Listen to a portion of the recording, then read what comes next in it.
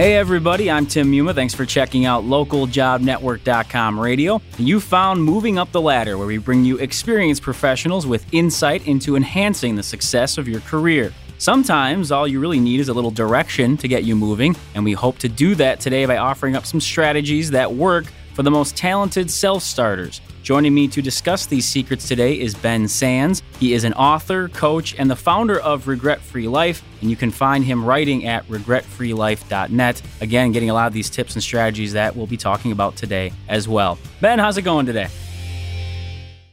It's going great, Tim. Thanks for having me on. Oh, definitely a pleasure to have you. And of course, the idea of motivation or being a self-starter, that comes up a lot when you're talking about employees and the quote-unquote daily grind. Is it ever easy for people to get themselves going and be that self-starter that we all like to believe we can be? Sure. And I wrote a recent article on this again. I said, you see so often that word self-starter, driven, motivated on resumes. And I think that there's any number of times that we can be self-starters, but it's typically when we know exactly what we have to do. We know exactly how to do it, and we know exactly how long or how hard it will be. That's when it's easy to be a self-starter, when the parameters and the responsibilities are clear. Unfortunately, life isn't always like that. And I mean, obviously, that's a great point that most people are probably hearing you say, oh, yeah, that does sound easy. Do you know anybody like that? So what makes it difficult then in those cases where you're maybe unsure about, as you said, what the parameters are? What really makes it difficult then to get going in those cases? Well,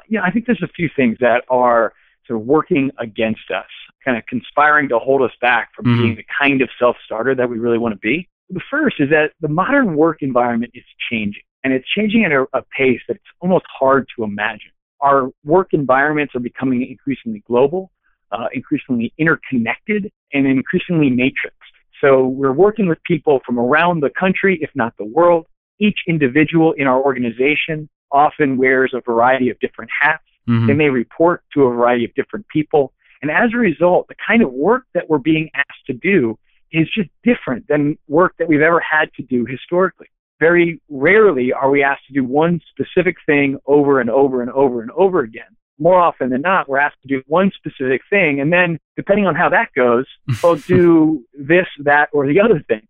And as a result, it creates a lot of ambiguity in our day-to-day working life. And that ambiguity creates the uncertainty and the apprehension that holds us back from just picking up and going and doing the work that we have to do. Sure. And I think that's the biggest challenge for the modern day self-starter, is to overcome that uncertainty and maintain your ability to start even when you lack that clear understanding of how long the task will take or how hard it will be. Maintaining that motivation when the path forward becomes increasingly challenging or uncertain and ambiguous, and maintaining that motivation and drive when you start to second guess yourself whether or not the effort that you're putting out or going to put into the project will ultimately be worth it. Well, and of course, we think about people who maybe we look up to or that we just recognize as being those terrific self-starters. From the people you've been around, or maybe even yourself, do you have a certain attitude that comes across? Is there a certain just general aura of these people that you could point to? And we'll get into some details in a moment, but I'm just thinking more in the general kind of scheme of things. Is there a certain trend you see? Tim, there is. And, I have made it a habit to study the lives of hyper-successful people. In my work, I try to help others kind of define their path forward by learning from their role models, the people who today are living the life that they want to live, that are doing the kind of work that they want to do,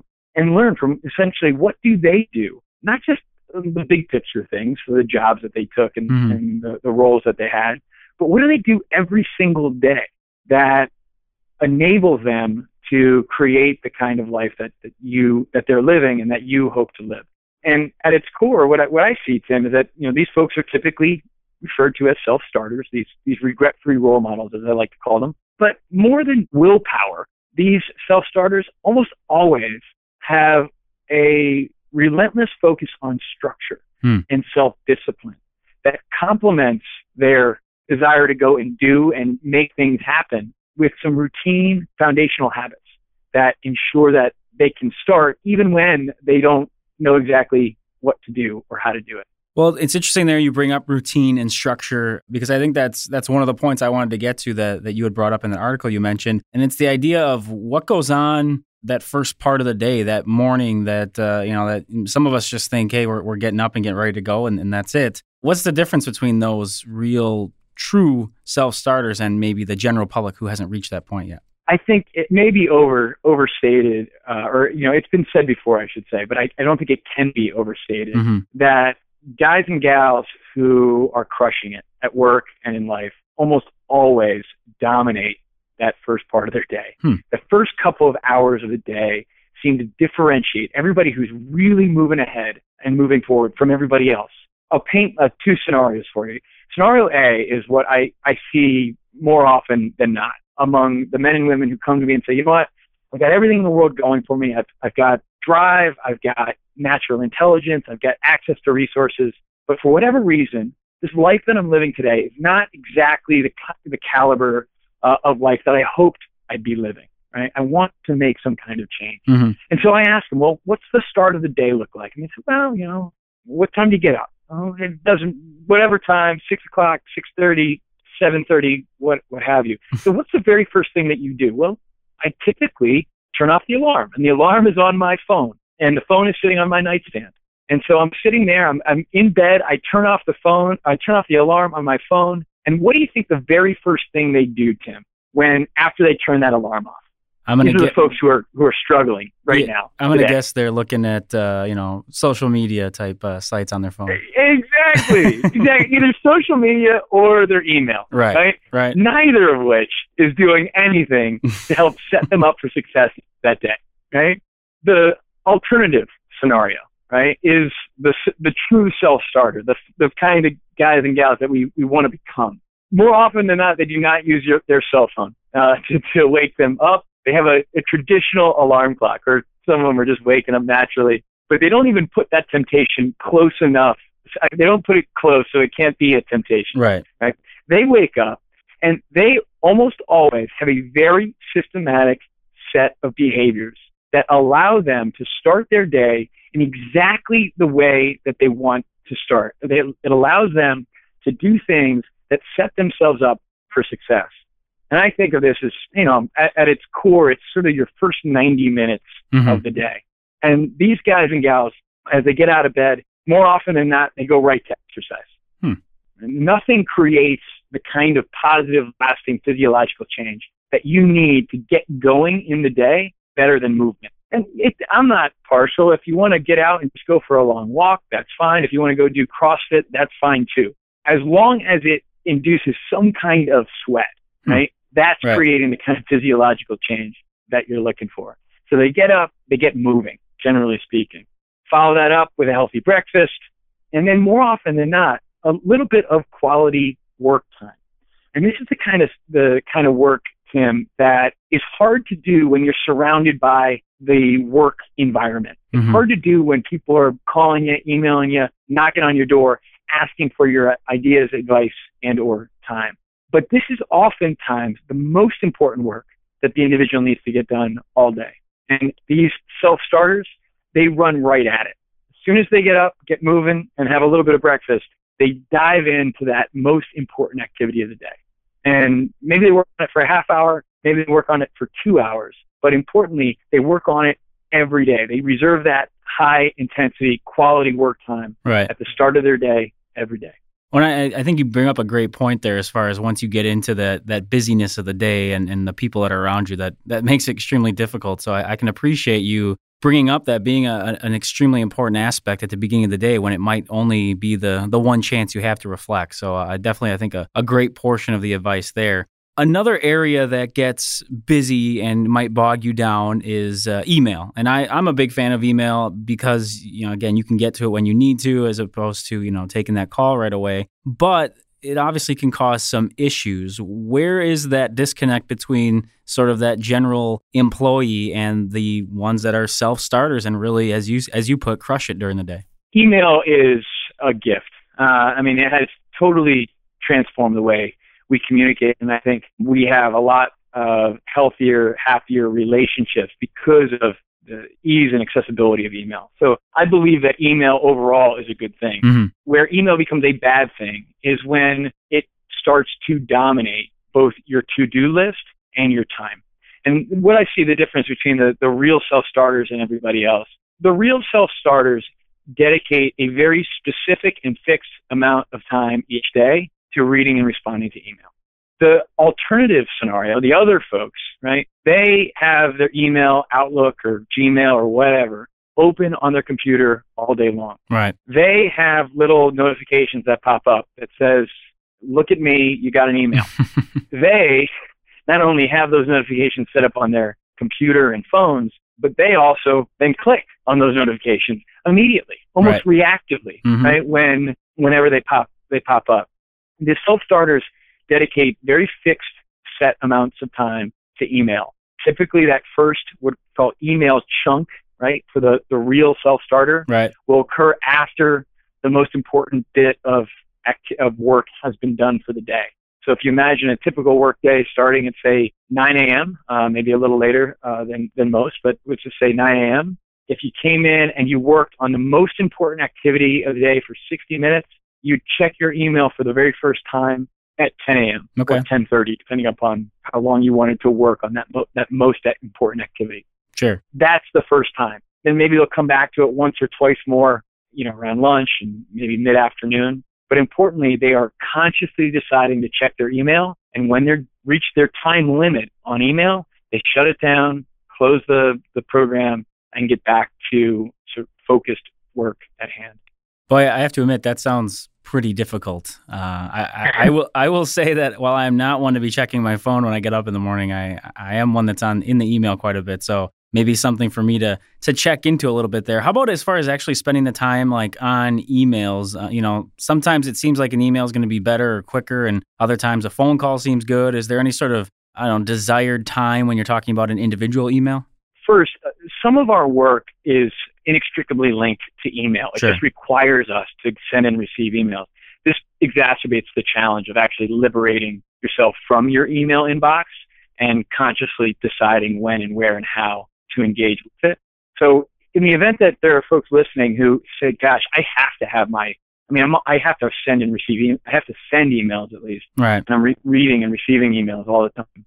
What I suggest is turning off the ability for new email to come in when you're trying to write important emails, right? When you're responding to an important client request or you're putting a proposal together. When you need focused attention on a specific project, that's when it's most critical to shut the email flow down. If you have to turn it right back on, that's fine. But having that single focus on the task at hand can have huge benefit on both the quality of what you're producing and the speed at which it's produced. So increase quality, increase efficiency without totally disconnecting yourself from your organization, from your colleagues by, going on an email hiatus if you just simply can't afford to do that. Sure. With respect to email and phone, just one quick comment here. Email has many, many virtues, but we also recognize, and we see this in lots of particularly big organizations, that email is also something of a crutch for folks who don't necessarily want to engage with their colleagues on a sort of a personal the real relationship level. And as we're seeing increasingly, that hurts both the quality of the work environment. People don't quite know each other as well as they once did because we're only sending emails back and forth as opposed to picking up the phone or dropping by an office to interact face-to-face or in person.